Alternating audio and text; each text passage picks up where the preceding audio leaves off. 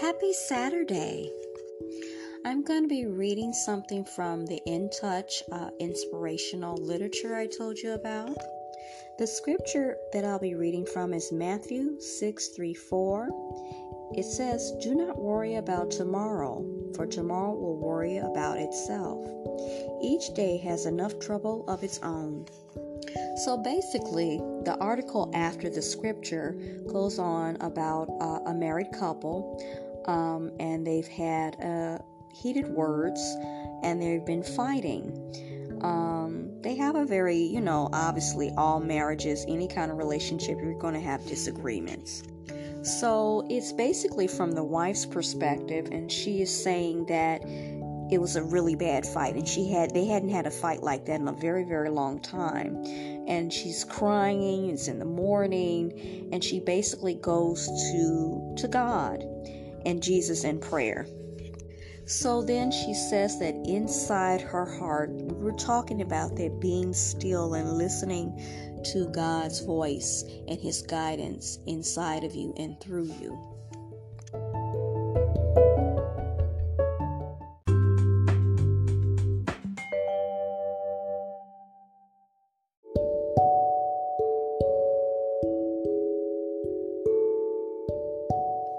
So she goes into quite some detail after that, talking about different things that are going on with her husband, her 3 children, her job, and different things that are going on in there, and caring for her elderly mother who is suffering from hearing loss, macular degeneration, and dementia, and all the pressures and the tensions that they're going through, and therefore somehow upsetting their normally, very casual and very calm, relationship.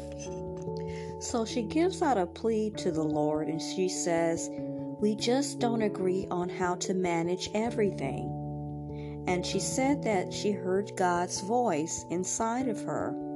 And what He said was a question, basically. Is your job to manage everything, or to trust me for the help and wisdom you need? So then she goes on and she says, "Okay, I realized that Kevin and I were trying too hard to make sure every detail of our lives and those we loved worked out perfectly. And I'd forgotten that Jesus gave us Holy Spirit to show us how to live with joy and serenity one day, sometimes 1 minute at a time." And she says she dried her tears and she told Jesus thank you, and she went to go find her husband. And she realized that they both needed a hug.